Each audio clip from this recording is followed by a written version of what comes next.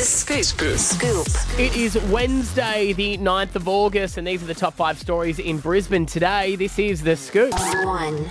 CanStar Blue has done a survey of 2,582 shoppers. I don't know why they're 82, but it obviously made a big difference. And they have said that Aldi has once again come up top of Australia's best-rated supermarkets. I have to say, I do love the ads at the moment. Yeah, they are Which good. is like, we know that you see other people, but come and see us first.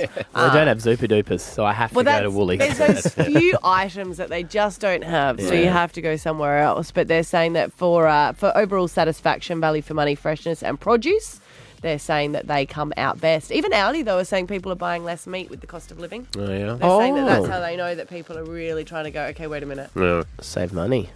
Mince, though, would go through the roof, wouldn't it? Everyone hammers down on mince. Depends what star you're getting. I was getting the lower star and it was causing Scott to get indigestion. Oh, was it?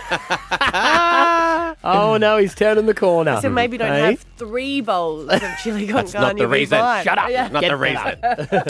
2. Hey, Queensland scientists have made a world-first breakthrough in the decades-long quest to eradicate the devastating disease multiple sclerosis.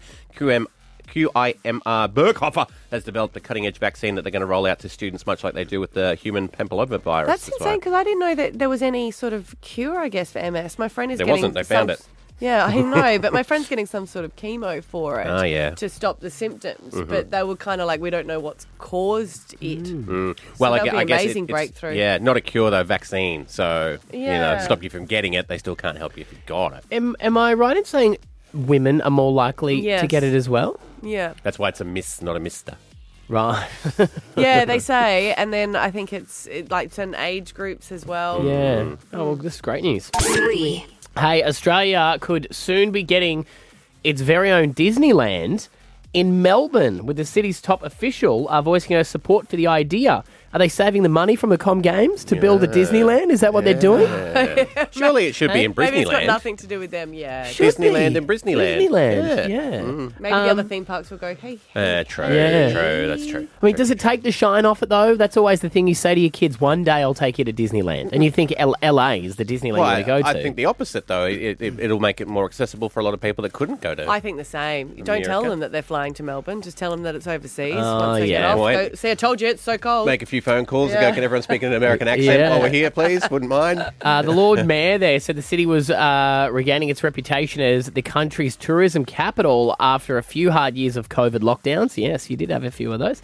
And they're saying a Down Under Disneyland, but they call it that, Disneyland Down Under, has been floated in the past, but now there is a prime piece of land already earmarked, so they know where they want to put it, right near the Avalon Airport. Oh, You're right. sounding a little bit bitter, like you had to spend all this money to go to Disneyland overseas. Well, but you could have waited a few years. Exactly. I went to America. Having said that, my daughter was 6 months old and Yeah. she's filthy. She sees photos of herself and goes, why would you take me so young? So now, you're right, Abs, I could say, let's go back. So watch this space. 4.